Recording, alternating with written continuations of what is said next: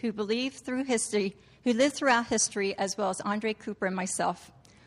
We all become believers through an act of faith in Jesus Christ as our Savior. Old Testament saints looked ahead to a coming Redeemer. They had limited knowledge because they did not have all the Scriptures. But through the witness of others and through some of the Scriptures, they knew that there was a promise of a coming Messiah. Then there were those who lived during Jesus' time.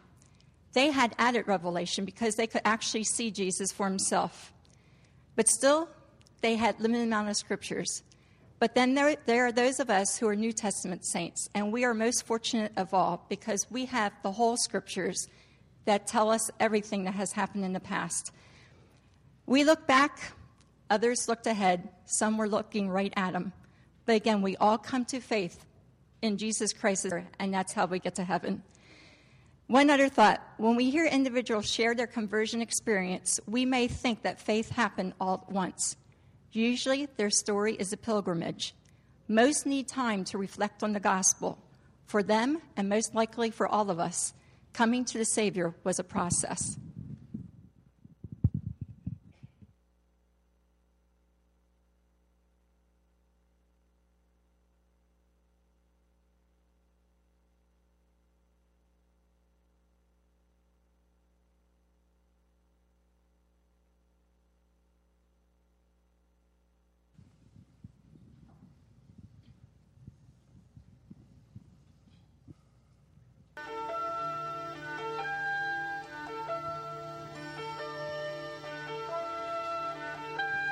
I see the stars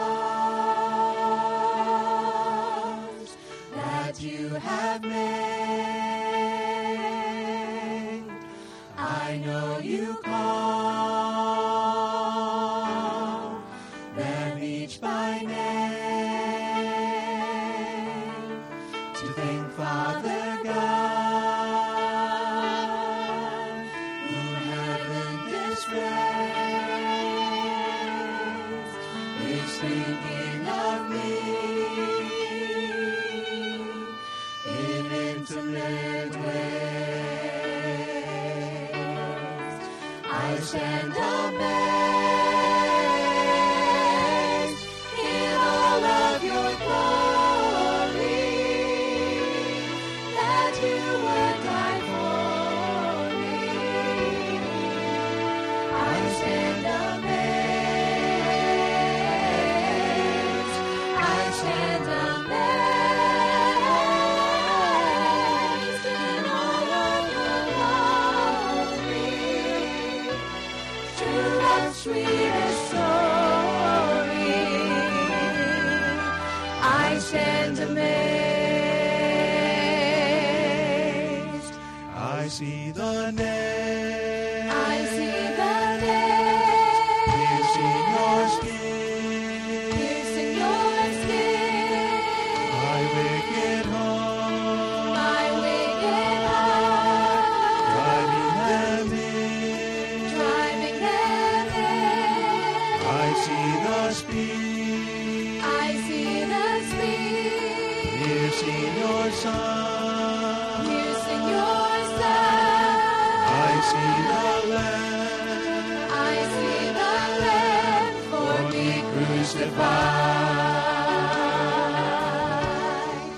I stand amazed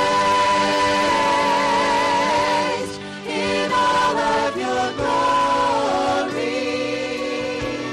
that you would die for me. I stand amazed. I stand amazed.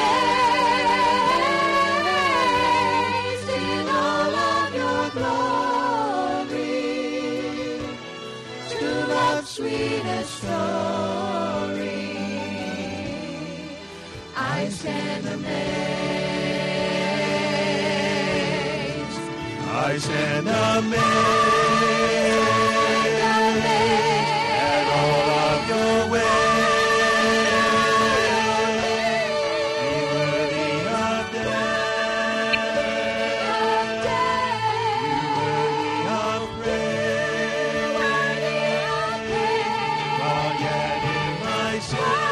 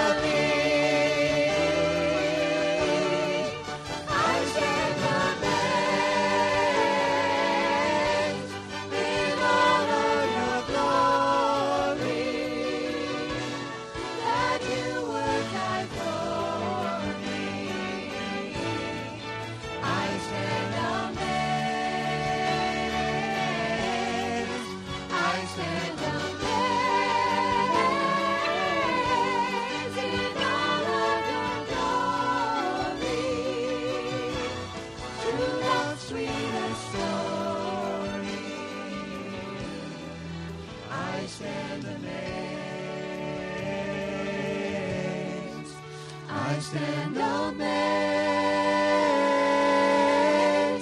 in all of your glory,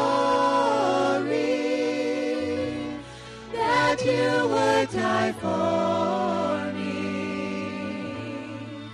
I stand amazed. I stand amazed in all of your glory. True love's sweetest story. I stand amazed.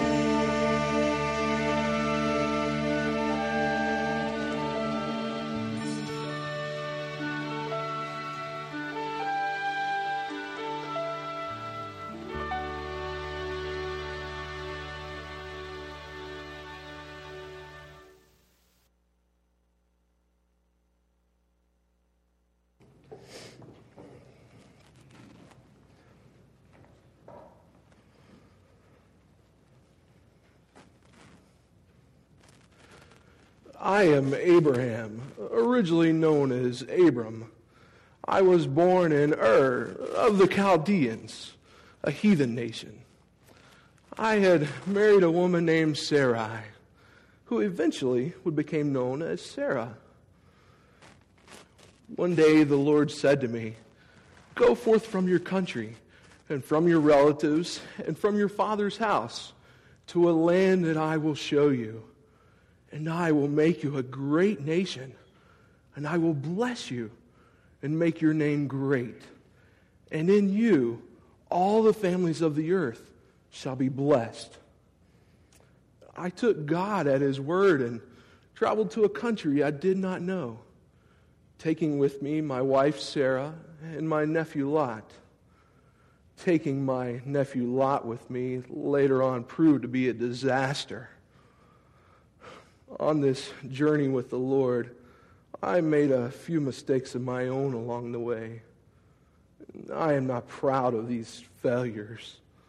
Not once, but twice, I passed my wife off as being my sister, fearing for my own life.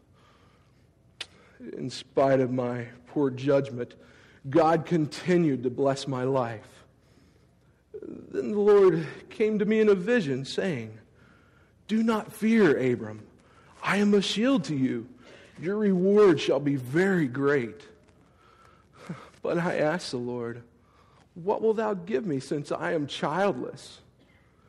But God assured me that one would come from my own body to be my heir. And then God said, "Look toward the heavens and count the stars, if you're able to count them. So shall your descendants be." At that moment, I truly believed God and his promises to me. No longer would I be known as Abram, but Abraham, which means father of a multitude of nations. I wish I could say that I never doubted God once. But probably like most people, I had my share of ups and downs. Although I knew what God had asked me to do, I found myself questioning his timetable. After all, Sarah was beyond childbearing years and had been barren all these years. So we decided to take matters into our own hands. Sarah suggested I impregnate her Egyptian maidservant Hagar, from which Ishmael was born. But Ishmael was not the son of promise. And I never dreamed of how many problems I created by not waiting on God's timing. Eventually, God was faithful. And when I was 100 years old and Sarah was 90, lo and behold, Isaac was born. This son was truly loved and brought much happiness to our lives. Now, when Isaac was just a young lad, God tested my faith and his promises to me. God told me to take my son Isaac, whom I love dearly, and travel to the land of Moriah and offer him as a burnt offering on one of the mountains. So Isaac and I and two young men rose early the next morning and traveled for 3 days to the destination God told me. When we arrived, I asked the two young men who traveled with us to stay behind, as Isaac and I would travel further on, where we would worship God, and then we would return. Though I knew what God had asked me to do, I also believed in the resurrection. I truly believed that if God asked me to take the life of my only son, that he would bring him back to life. And so it was. As I raised my knife to kill my son, an angel of the Lord called out and said, "Abraham, Abraham, do not stretch out your hand over the lad, and do nothing to him. For now I know that you fear God, because you have not withheld your son, your only son, from me." At that moment, I looked up, and behold, there was a ram caught in the thicket by its horns. So I took the ram, and I offered him as a burnt offering in the place of my son. And I named the place, "The Lord will provide." Then the angel of the Lord said to me, "Because you have done this thing, and have not withheld your son, your only son, from me, indeed I will greatly bless you, and I will multiply your seed as the stars that are in the heavens, and as the sand that is on the seashore.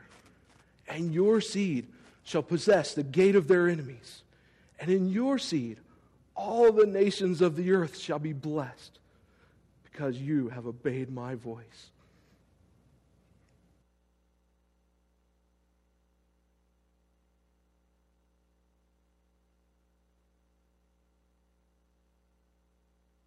Hello, my name is Rahab, but most of you probably know me from my former profession, Rahab the harlot. I lived in a heathen nation, so being a prostitute really wasn't looked down upon. I loved my mom and dad and brothers and sisters, but ever since little on up, I knew I was different. I was wild and adventuresome and had an eye for business, so I decided to move out. With the savings I had, I bought a little house up against the city wall. Had a neat little stairway leading up to a flat roof. I housed many merchants as they came to and from our city and provided every service needed. But it was from these travelers that I heard of Jehovah, the one true God of Israel.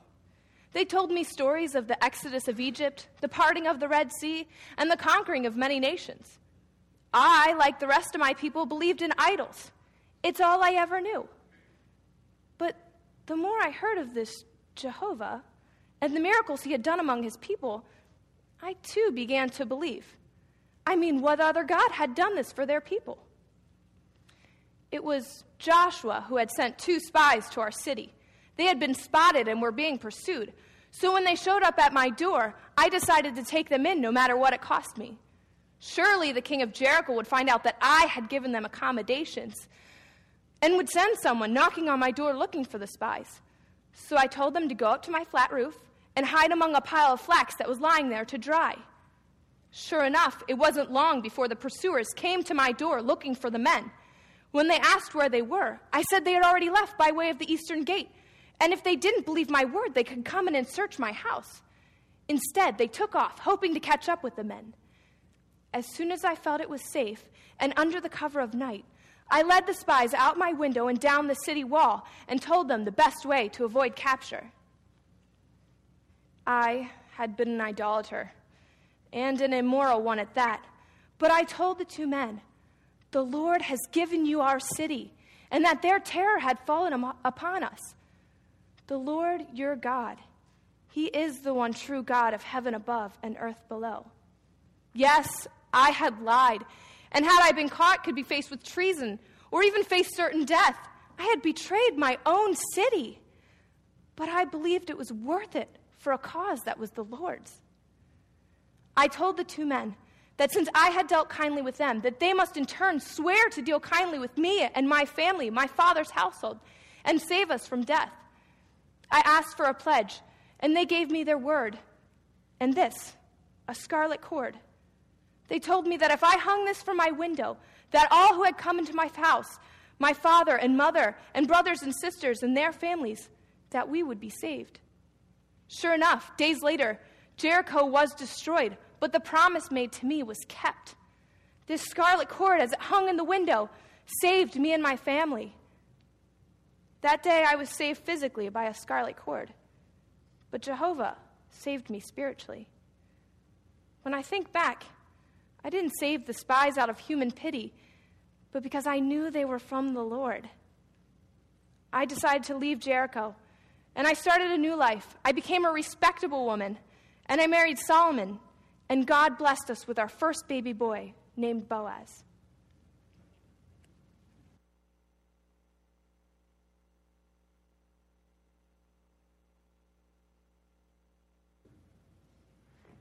My name is Ruth. I'm from the country of Moab. Moab is a country that's really known for its idolatry.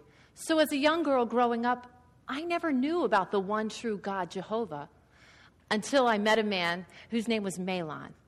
Mahlon was from the country of Israel, a town called Bethlehem. And he, a brother of his, Chilion, and his parents, whose names were Elimelech and Naomi, had moved to our country to escape the famine that was in their land. It was through Mahlon and his mother, Naomi, that taught me about the one true God, Jehovah, and the law, and the coming Redeemer. Unfortunately, shortly after they had arrived in our country, Elimelech passed away, leaving Naomi a widow. Several years later, Mahlon and I were married, and then Chilion married another girl from our country whose name was Orpah. The unthinkable happened, though. Mahlon, shortly after that, got sick, and he passed away. And Orpah, too, her husband Chilion, he died as well. That left Naomi with no husband and no surviving children. Well, the three of us banded together and found comfort in our shared plight of widowhood. Well, now that the famine was over, Naomi decided that she was going to go back to her own country. And Orpah and I decided that we were going to go with her. We had become very attached to her.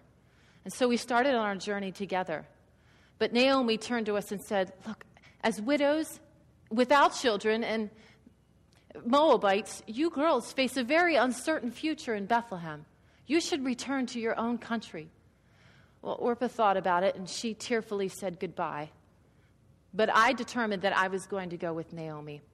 I knew that she had become a bitter woman over the loss of her family, but I had grown to love her, and I decided that I was going to go with her. Many times she turned to me and said, Ruth, just go back to your own country. But finally I told her, Naomi, please do not ask me to go back again. I am going with you. Your people will be my people, and your God will be my God. You see, I could no longer go back to my country and worship those worthless gods made out of wood and stone. No, I had become a believer in the one true God, and I wanted to be among those people whose God is the Lord. When we arrived in Bethlehem, I decided that I was going to go help Naomi by gleaning in the fields and picking up the grain that had fallen. She was way too old to work, so I would help her in this manner, and I knew that God was going to provide for our needs. Now, see, under Jewish law, I could have gone to any field that I wanted to and pick up the fallen grain. But I know that it was God that directed me to this one particular field. So that first morning, I went out, and I was picking up the grain in the hot sun, and a man came up to me. His name was Boaz. Boaz happened to be the master of the field. He came up to me, and he had heard of my faith in God and also of my circumstances. You know what he told me? Don't go to any other field. Stay here in my field and work. And then he invited me to have lunch with him. I'll never forget that day when I got home. I had so much food with me. Naomi was laughing and crying. God had really, really met our physical need. But he was going to meet even more needs than that. To make a long story short, Boaz becomes my kinsman redeemer. You know what that means? He became my husband. I was his wife.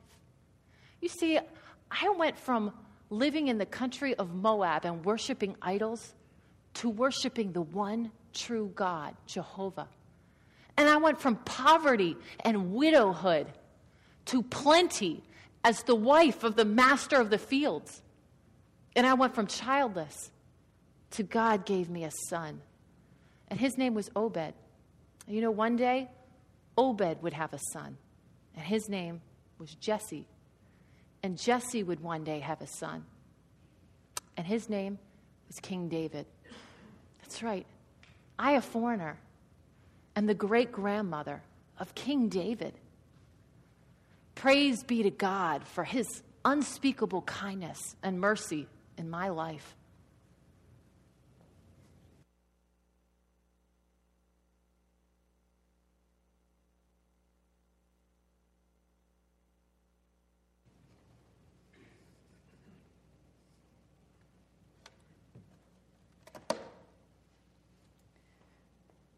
I've always been short. And, yes, I've always hated it.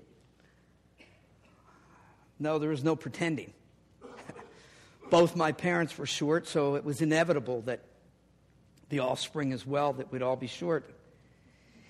You know, I really think that's the main reason why I became a tax collector. It was revenge for all my fellow countrymen who just heckled me so much as a child. I can tell you this. Most people, if not all, are not overly fond of tax collectors, but I didn't really care. I could probably say I had a bit of a chip on my shoulder about it. Now, publican. Publican was a detestable word given to those who would collect taxes and duties on imports and exports. Goods were examined at the city gates and other ports of entries, and taxes were exacted. Well, tax gathering, it was just despised by the Jewish people, probably because these customs that we collected were given to the Romans, so we were viewed as traitors and just an awful profession to be in, the tax collector. And I, Zacchaeus, I have to admit that I exacted and extorted many times more than what was appointed. So I, Zacchaeus, became known as the chief publican, and a wealthy one at that. But all that wealth, the big house and all that went along with it, anything money could buy, I still had an emptiness inside of me. My life just wasn't complete.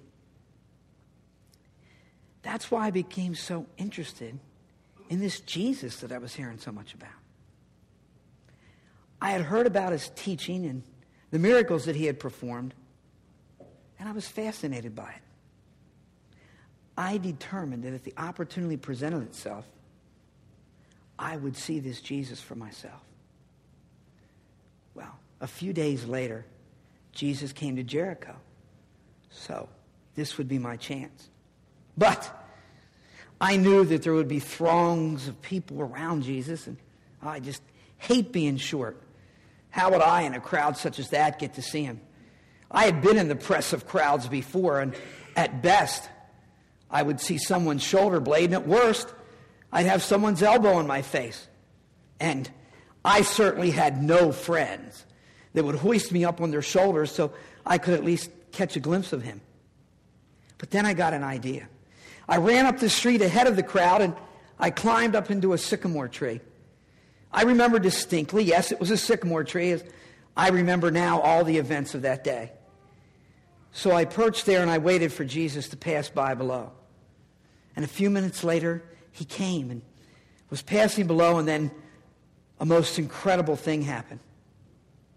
He looked up in that tree, directly at me, called me by my name, saying, "Zacchaeus, hurry and come down, for today I must stay at your house." Well, at first I was speechless. And anybody that knows me, no, speechless is very rare for me. All these people around him, and yet he looked at me with purpose, directly at me, called me by my name. Called me as if he knew who I was. Oh, I thought, if he knows who I am, does he know what I am? At that time, it didn't matter. I hurried down the tree and I welcomed Jesus into my home. Oh, the grumbling and the complaining from the people that Jesus would go into the house of a publican. Publican was a word that was coupled with the word sinner. Just despised and detestable. We were considered on the level of harlots, heathen, and Gentiles. But yet, here was Jesus eating at my table. That day, I became a believer in Jesus as the Messiah. Oh, and there were changes in my life. First, I gave half of my wealth to the poor. And anybody who I had defrauded, I repaid 4 times over. That emptiness that was in my heart that all the world's wealth couldn't fill, that emptiness was now gone. That chip on my shoulder, it was taken away. As well as was taken away the guilt of all my sin. Yes, I begin to grow that day. As you can see, not in stature. But I begin to grow in a transforming heart relationship with Jesus as my Lord and Savior.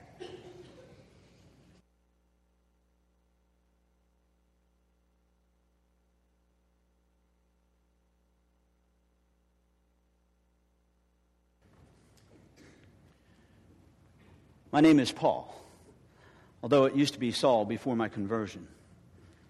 I was born in Tarsus, and my father was a Roman. Therefore, I'm a freeborn citizen of Rome. A Jew by birth, and as to the law, a Pharisee, believing in the resurrection of the dead. I had strict religious training, educated by Gamaliel. I was circumcised the 8th day, a Hebrew of Hebrews of the tribe of Benjamin, an avid persecutor of the church.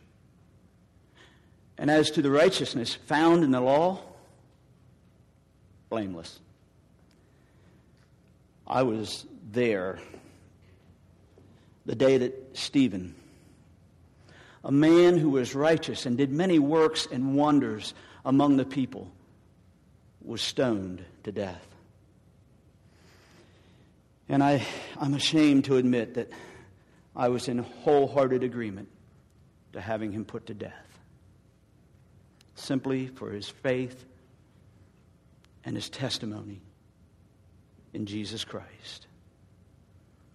But I led the persecution of the church, going from house to house and dragging out men and women and having them cast into prison. All the while thinking that I was doing a great work for God. And while I was yet breathing threats and murder against the disciples of the Lord, I went to the chief priest and requested letters to the synagogue at Damascus that I might go, and if I found anybody belonging to the way, bring them bound, both men and women, back to Jerusalem. Well, as I traveled on the road to Damascus, just as we were nearing the city, suddenly there was a bright light that flashed from heaven all around me, and I fell to the ground. And I heard a voice saying, "Saul, Saul, why are you persecuting me?" And I said, "Who art thou, Lord?" And he said, "I am Jesus, whom thou persecutest. Now get up, go into Damascus, and wait there, and I will show you what you must do." The men, those traveling with me, stood speechless, hearing a voice but seeing no one. So I got up from the ground but I couldn't see. And I had to be led by hand into the city. For 3 days, I was blind, and I couldn't eat, and I couldn't drink. But there was a disciple in Damascus. His name was Ananias. And the Lord spoke to him in a vision, telling him that he was to go to the house where he would find me praying and lay his hands on me, that I might receive my sight. But Ananias was leery because he had heard many things about me and how I had harmed the saints at Jerusalem, and that I had authority to arrest anyone who named the name of Jesus. But the Lord said unto him, Go, for he is a chosen servant of mine. He must bear my name before the Gentiles and before kings and to the sons of Israel. And I will show him many great things that he must suffer for my name's sake. And so Ananias entered the house where I was staying. He laid his hands on me, and I received my sight. I was baptized, and I began to eat and drink and regain my strength. And immediately I began to proclaim in the synagogue that Jesus Christ is the Son of God. I was a new creature. Me, the persecutor, became a believer in Jesus Christ. And I never tire of telling the story of how I was converted on the road to Damascus.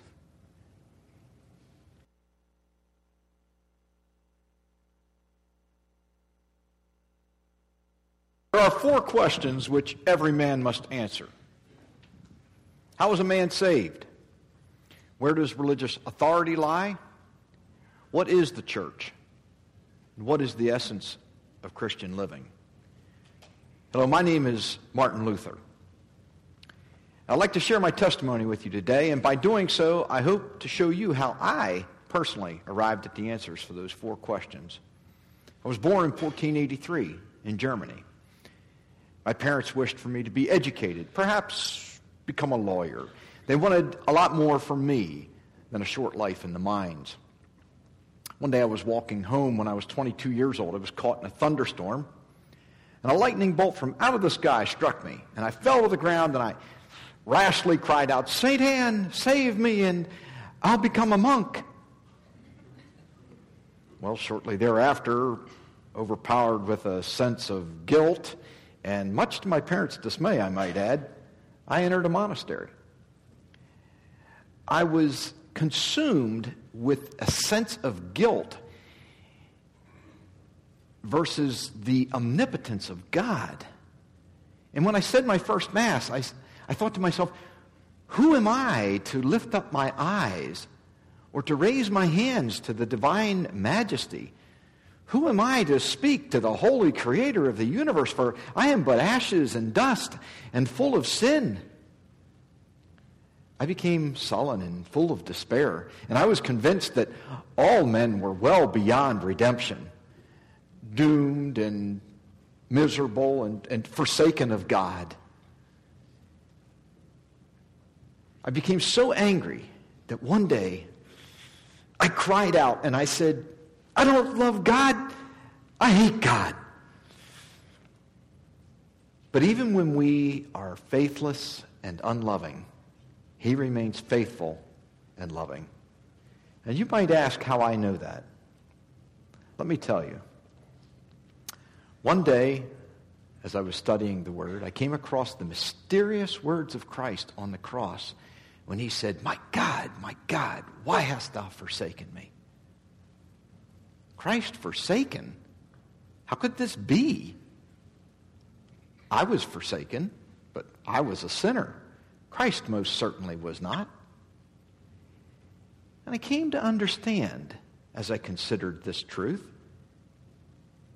that the answer to this apparent contradiction might lie in the identification of the Son of Man with sinful humanity. Had Christ interceded for man? Had the Son of God become forsaken in order that men might be received? I was fascinated with this doctrine, and I became fixated upon the book of Romans, especially the passage that says, "The just shall live by faith." Night and day I pondered this until I finally understood that the removal of God's wrath from me because of my sin had absolutely nothing to do with my dedication or my vigilance or my good works, but rather it had everything to do with the sacrificial death of his beloved Son on my behalf. And it all became clear to me. I was to make Christ the Lord of my life and trust what he had done for me instead of trusting in myself and how I would get to God. In that day, I was reborn, saved as you might call it. I was set free from my burden of sin. Well, it wasn't as if my new faith didn't have its share of problems. I began to understand what Christ meant when he said that others would hate me because they had hated him first. You see, the doctrine of justification by faith clashes strongly with the Roman Catholic dogma of sacrament and good works. And since I was willing to openly criticize the Pope and the religious traditions, I was persecuted for my faith. And in October of 1517, I took a monumental leap of faith, and I posted a thesis of 95 criticisms on the church door at Wittenberg. Among them were my firm stand against things such as indulgences and the concepts of purgatory. And because of this, when others would challenge me on my beliefs, I asked them to show me from the Scriptures where I'm wrong, and none could. When it comes to religious authority, it is not up to a man or an institution, even the church, to establish articles of faith. These, my friends, must come from Scripture alone. By the summer of 1520, 3 years later, a document was circulating throughout Europe, and it read, "Arise, O Lord, and judge thy cause, for a wild boar has invaded thy vineyard." Of course, the wild boar was me. I had been declared a heretic because the Pope had found my beliefs to be, shall we say, repugnant and offensive. Later that year, the document was served to me. And I was given 60 days to repent of my beliefs. So 60 days later, in December of 1520, I answered and responded by going to the town square and openly burning Roman Catholic literature and laws.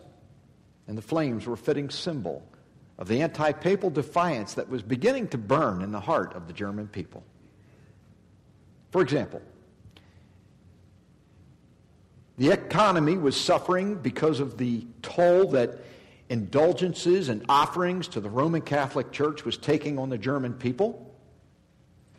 A popular slogan that was going around at the time when they were raising money for St. Peter's Basilica in Rome went as follows: "As soon as the coin in the coffer rings, the soul of a loved one from purgatory springs."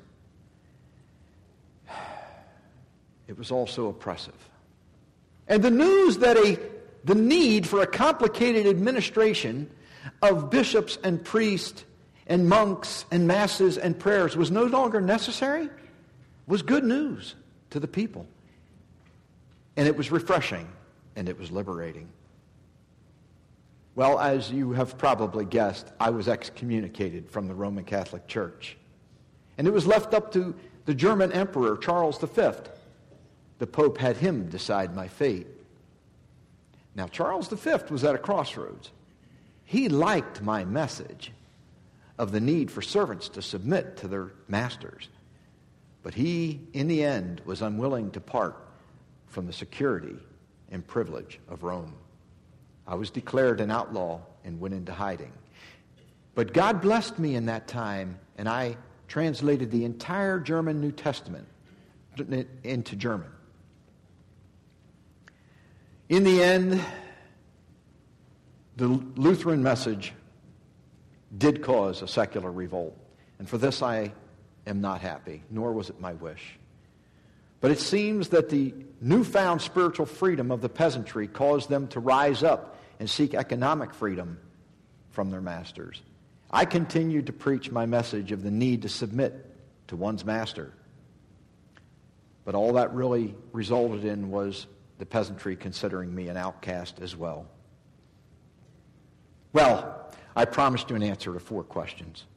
How is a man saved? By faith, and not as a result of works. Where does religious authority lie? Not in a man or an institution, but in the Scriptures alone. What is the church? It is the whole body of Christian believers who are preached before and unto God. And what is the essence of Christian living? My good friends, it is the sacrifice of one's life to the will and the service of the Lord Jesus Christ. Thank you.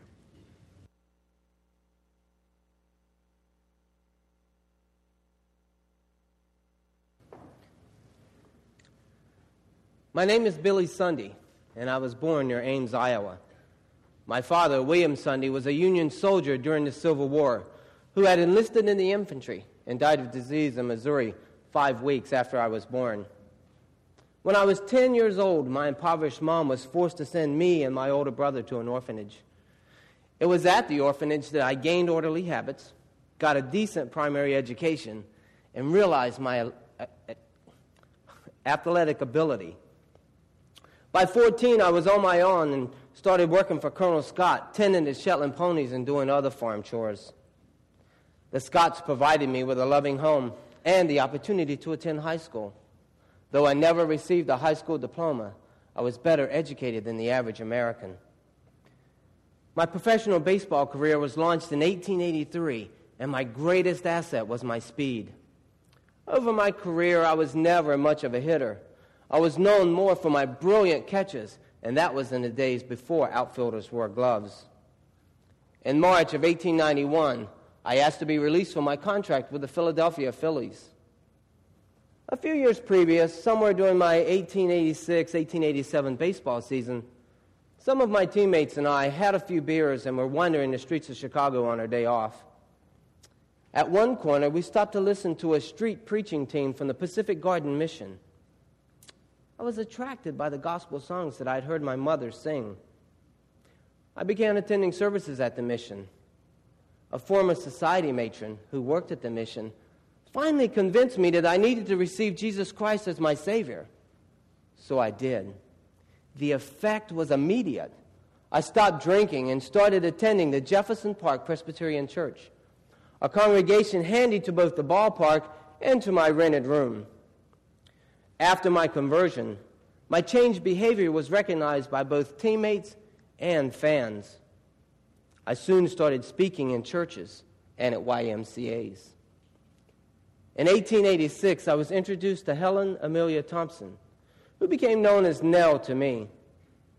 She was the daughter of a prominent Chicago businessman. Nell had been raised in a more privileged environment, and her father strongly discouraged her courtship because he had no respect for a professional baseball player. But I pursued Nell anyways, and eventually we were married in 1888. In the spring of 1891, I turned down a baseball contract worth $3,000 a year in order to accept a position with the Chicago YMCA at $83 a month. This proved to be good preparation for my future evangelistic career. For 3 years, I visited the sick, prayed with the troubled, counseled the suicidal, and visited saloons to invite patrons to evangelistic meetings. In 1893, I became the full-time assistant to J. Wilbur Chapman, one of the best-known evangelists in the U.S. at the time. Listening to Chapman preach night after night, I received a valuable course in homiletics. Chapman critiqued my attempts at evangelistic preaching and showed me how to put a good sermon together. Eventually, I struck out on my own, and praise God, he used me tremendously. I can only give him the credit. Our ministry grew with the aid of my wife, who joined me in the ministry by managing the revival campaigns. We hired a nanny to care for our 4 children. God truly blessed the ministry he set before us. I had the opportunity to preach about 20,000 sermons to approximately 100 million people, although I'm sure some of them were repeat attenders. It is estimated that 1 million people came forward at the invitations given to receive Christ. God used me in ways that I never thought possible. My only regret is my children. I was disgraced by the behavior of my 3 sons, who engaged in all the activities I preached against. My oldest son, George, committed suicide in 1933. Aside from my personal loss, I thank God that he saved me and saw fit to use me, a rough and tough baseball player, to advance his kingdom. I have been called the greatest gospel preacher since the Apostle Paul. Well, God will be the judge. But it all began that one night when I, along with my baseball cronies, heard a group singing on the streets of Chicago, "Where is my wandering boy tonight?" My mother's favorite song.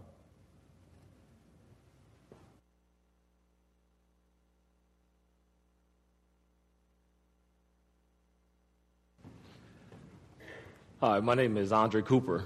I was born April 1st, 1980. Anybody that knows me knows that God got that birthday right, that it's on April Fool's Day. As I get into my testimony, there's one word that I would like you guys to kind of keep in your mind, and that word is slavery. And I know you're looking at me, I'm a black man, and a lot of times you get in your mind that you're thinking about the slavery that was that we had in our country a long time ago. We're not talking about that kind of slavery. See, the slavery that affected my life was not because of my skin color. It wasn't because of my social status or how much money I had or anything like that. It was because I was a slave to sin. So just keep that in mind as I go through my testimony. Like I said before, I was born in 1980. I was born in Harrisburg, and had a lot of insecurities in my life. I was a fun-loving kid. I liked to play sports and run around. I liked people, and I liked having fun. That's the kind of things I like to do. But I did have a lot of insecurities in my life. First, I didn't know my father. Second, I didn't really have a real good relationship with my mother. So that there was a start of some insecurities. I'm going to list off the list of schools that I've had over the years, and you'll kind of get a more clearer picture of how that worked. Kindergarten, I went to a school called Downey. First grade, I went to a school called Lincoln. Second grade, I went to a school called Camp Curtin. Third and fourth grade, I went to a school called Still School. Fifth grade, I was in Atlanta, Georgia. Sixth through ninth grade was probably the most stable part of my life, where I lived in the same neighborhood and went to the same school for any length amount of time. So you can see I had a lot of changes in my life, so I had a lot of insecurities in my life. And around 10th grade in my life, that's where things really started going downhill for me. See, in 10th grade, I was introduced to some troublemakers called girls. As you can see in my life, that I had a lot of insecurities, of wanting to be fit, wanted to be accepted, wanted people to love me, wanted, all these things. And at this time, in 10th grade, girls was that for me. So everything that I've done, all my decisions were based on girls. So in 10th grade, I started skipping school. I started smoking weed. I started drinking, started partying and getting into the whole partying thing. I was into all those kinds of things. Actually, in 10th grade, I ended up dropping out of school for 2 years. I ended up going back and getting my diploma, praise to God. But I did do that, and I had a rough time in my life during my teenage years, because the only thing I was worried about was girls and partying and just having that whole kind of lifestyle. And that was my teenage years. When I was around 20, 21 years old, I started thinking to myself, is this it? Is this all there is to life? because I was doing all these things, all the things that the world would say that we need to have, all the things that are glorified in the world. I was doing them, but I still wasn't satisfied. I still was empty. So I was like, is this it? Is this all there is to life? And so I started searching. And so as I was searching, I started going back to the church that I went to when I was a child, that my grandmother went to. And I even got baptized there, thinking that, being baptized would get me right with God and everything would be all right. But see, that wasn't the case, because just baptism doesn't save you. And so I did that, and so I kept going on and living life, and I would be okay for a month trying to stop doing these things I wanted to do, because this whole lifestyle that I had, I wanted to stop. And I kept doing it, and then I would stop for a month, and then I get back to it as soon as a friend calls or somebody would say, hey, let's go to the club or let's go do this. I was right there with them. You see, and this is where that term slavery comes in, because I wanted to stop doing all these things, but I couldn't, because I was a slave to them. You see, these things that I wanted to stop doing, they controlled me.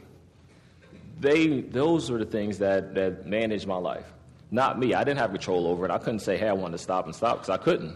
So these things, I was a slave to these things.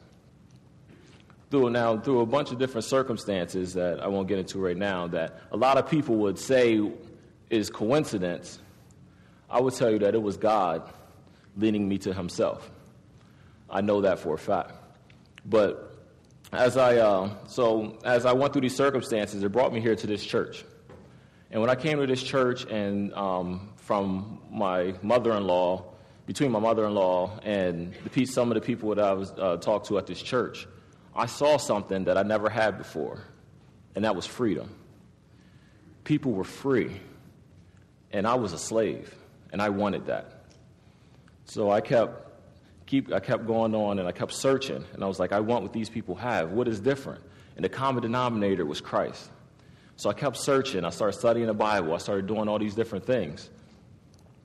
And it came to a point to one night we had a guy here who was speaking. He was a missionary over to the Muslim countries, and he taught there. And one thing that he said, this was back in 2003, one thing that he said, he had everybody close their eyes and bow their heads. And he said, there are some people here, and there's something that's keeping you away from Christ, that's keeping you away from God. He said, take care of that. Ask God to take that away from you. Once he said that, there was something that immediately popped into my mind. On our drive home, I was talking to my wife, but she was my fiance at the time. On our way home, I asked her, I said, what did you think when this guy said this? Did anything come into your mind? And she said the exact same thing that popped into my mind, popped into her mind. And see, that was enough for me. From that night on, I accepted Christ as my Savior. Christ changed my life from that point. You see, remember I said how I was a slave to sin, I was a slave to all those things? I didn't need any of those things anymore. I didn't need to smoke. I didn't need to drink. I didn't need to party. I could stop doing all those things. I've stopped doing all those things because I have Christ, and that's all I've needed. That insecurities and that emptiness I felt was all filled by Christ. And see, he has drastically changed my life from that point until now. Like right now, I teach in our youth group here. I have a family, which one of my kids is actually has become a believer at that point. If you'd have asked me 10 years ago if I would have been up here speaking to you today, or if I would have been in church and my family would have been after God, I would have said you're crazy. But God used me, and he has changed my life from then till now. And if you take anything away from my testimony, I want you to take this. I once was a slave, but now I'm free. Thanks.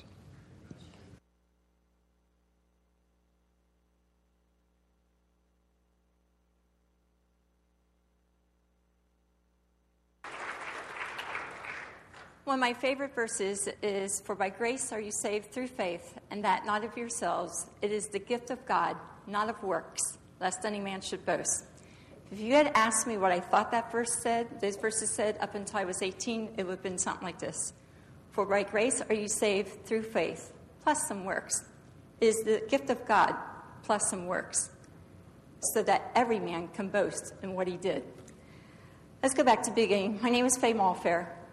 Some of you know my parents. My dad's Don Shope and my mother was Ann Shope. I was born into a good home. My parents were good people, where they were not perfect. But when I look back, and sometimes it's only when you grow up and become a parent yourself, you realize how normal your household was, because you get out into the real world and you see a lot of dysfunction and you think, praise God. I grew up in a normal, loving home where they met all our physical needs, maybe not all at once. I have an older brother, an older sister, and a twin brother, Ray. My parents were farmers when they started out. My dad bought the Shope Garden Farm when it was a farm, and he farmed it for a number of years, and then eventually he got out of farming and he got into building. And that was in the 1940s. In the 1950s, he bought this farm. It went from the turnpike down to the High Spur Reservoir. When I was 2 years old, our family moved from that farmhouse over to the limestone farmhouse, which is the farmhouse to this farm. There are three things I'm really thankful to for my parents. Although, again, when you're a kid, you don't always appreciate it. My parents made all four of us kids take some kind of music lessons. Didn't really like it at the time.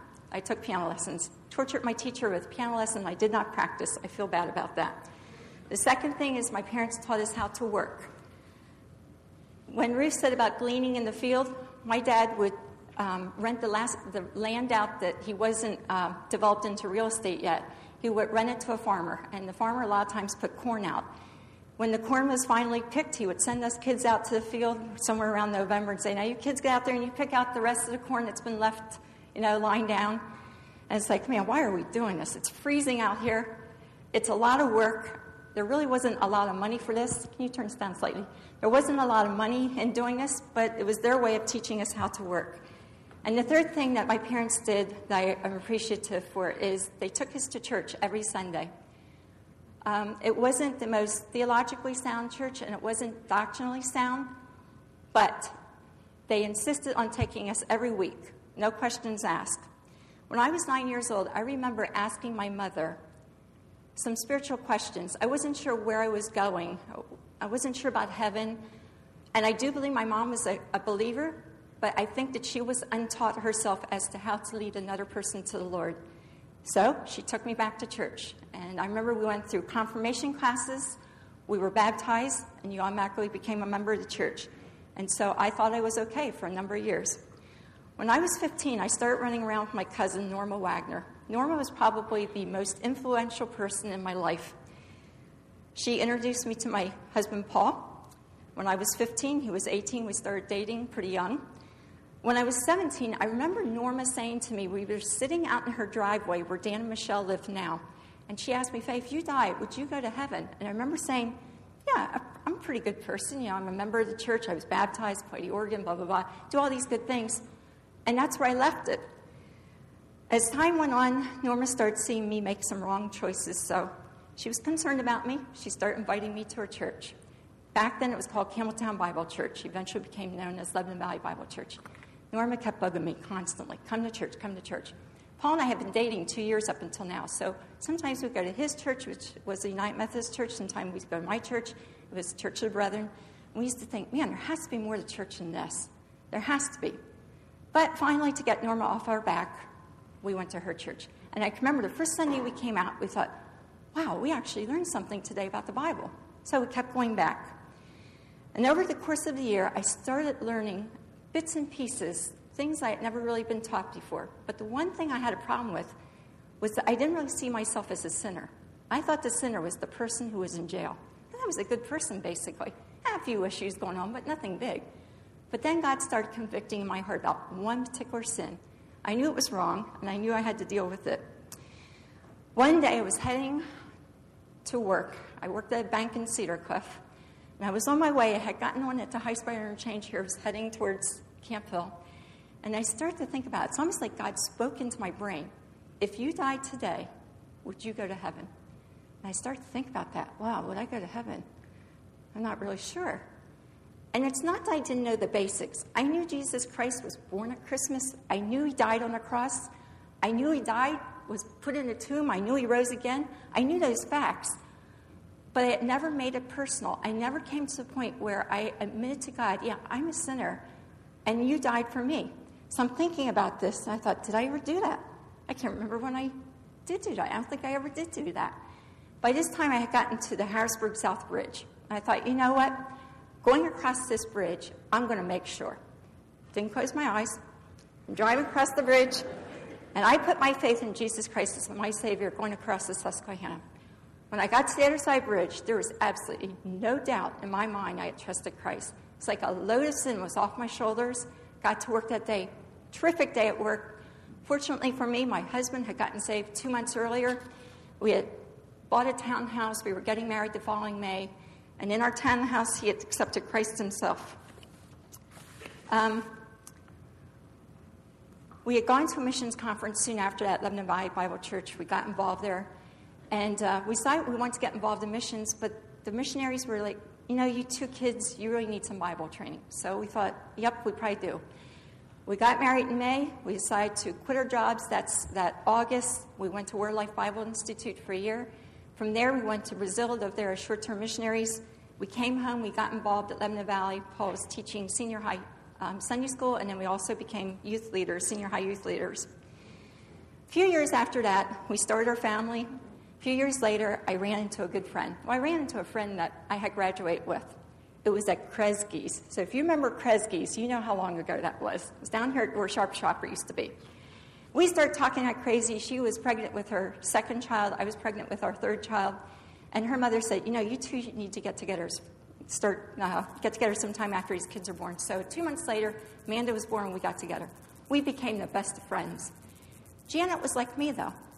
She thought that you get to heaven by being a good person. So over the course of the next 3 years, I would just give her bits and pieces of truth. You know, Janet, it's by trusting Christ. One night we're sitting out in our driveway, my driveway, and I gave the gospel to her again. She says, you know what? I want my husband Paul to come over. I want you to go through the gospel with him. So that Friday evening, Janet and Paul came over. Paul and I went through the whole gospel. It's like the light went on Janet's eyes. Yep, she understood. A couple of nights later, by herself, she accepted Christ. Fortunately, 6 months later, Paul accepted Christ himself also. And the neat thing is that they had the privilege of leading their children to the Lord. Janet and Paul had 3 kids, 15 months apart. We had 4 kids. Missy was 4 when our 4th one was born. We kept each other sane. She was a good friend. The neat thing is about Janet is Janet had a neighbor who moved in next door. Her name was Mariana Dead Cabbage. And when I look back, I think, praise the Lord, Janet witnessed to Mariana. Mariana will tell you that Janet and Paul were the most influential people in her life. She got saved. She started talking to Andre. When you think about it, Norma witnessed to me.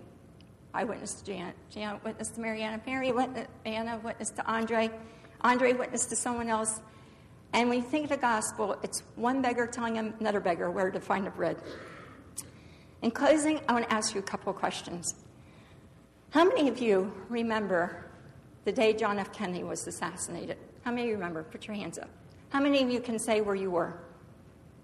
Okay, let's bring it a little more current. How many of you remember the day the Challenger blew up? Remember where you were?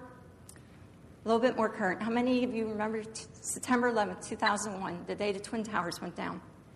Okay, don't show your hands, but how many of you can remember a time, a place, a person when you can think back and say, that's exactly where I was the day I decided to trust Christ? But maybe you're there. I do remember that, and that's great. You're a born-again Christian. But maybe you're sitting here thinking, I can't remember the time or a place, but if you ask me right now, who am I trusting in to get me to heaven? My answer is Jesus Christ and Him alone. Praise the Lord. Your eternity is sealed in heaven.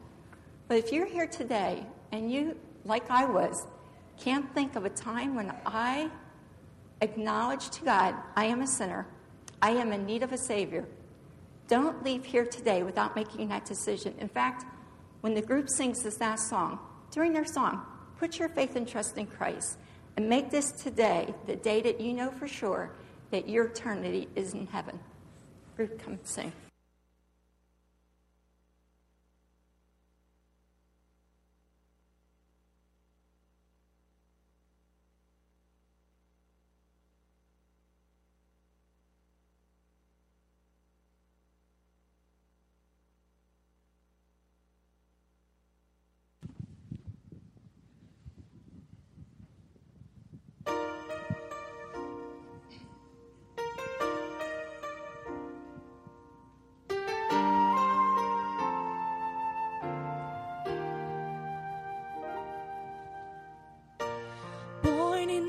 slavery to sin, content to live apart from God, unaware of grace and unaware of truth, confined to labor on this side.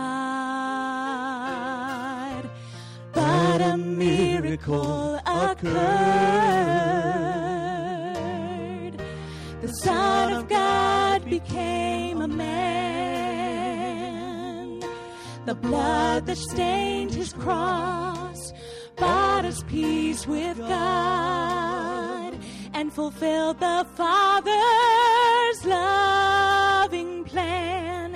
My sin has been nailed to the cross of my Savior, where Satan has no power, for God has displayed his undeserved favor. He's taken my sin, and he has nailed it to the cross.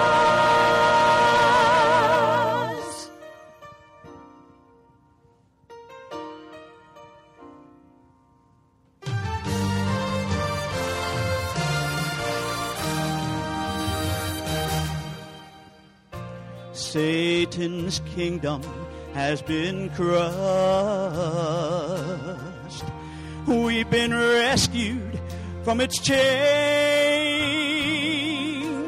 Holy to the Lord, He's holy, we're blameless in His sight, standing in His presence without stain. Without stain.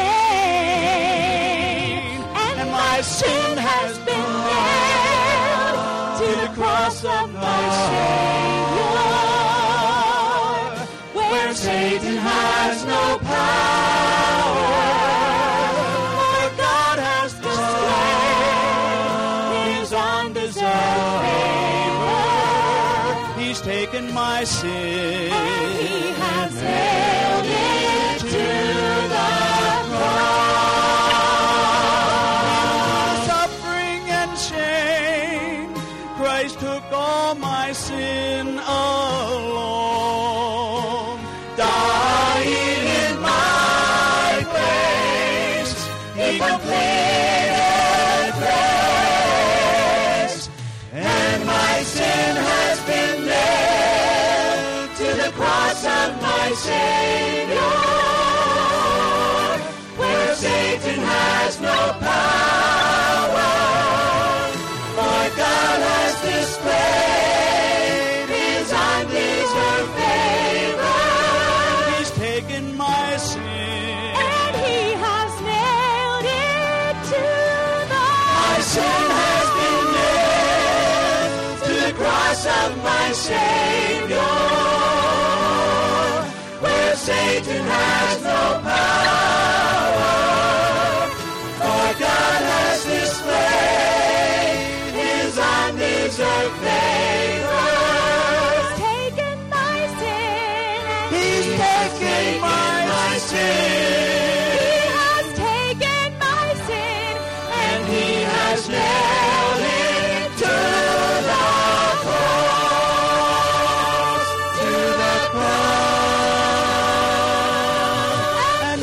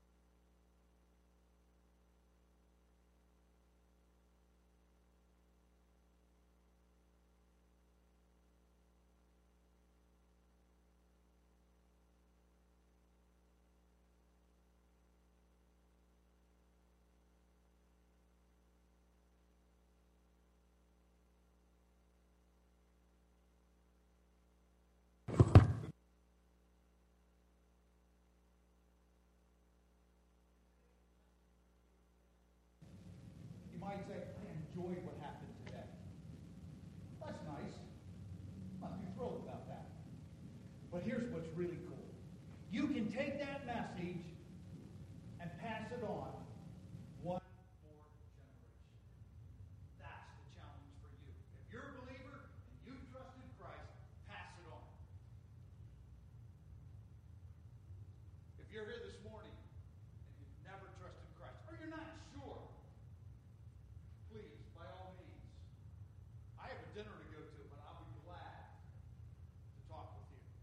Pastor John is up here. Anyone that was up front here, plenty of other people here, would be glad to take their Bible and show you how you can know without a shadow of doubt that your sin has been paid for. And challenge you, as the Word of God says, to by faith, completely, unreservedly, trust the Lord Jesus Christ. There's nothing you can add to it. If you try to add something to it, you mess it up. It's all been done. It is finished. The work of salvation is completed. What you need to do is take it for yourself. It's not this church. It's not this message. It is the truth of the Word of this service. It's the truth of the Word of God. It's the message that Jesus Christ came to die for our sins. Let's all stand together as we're dismissed with a word of prayer. Father, we thank you.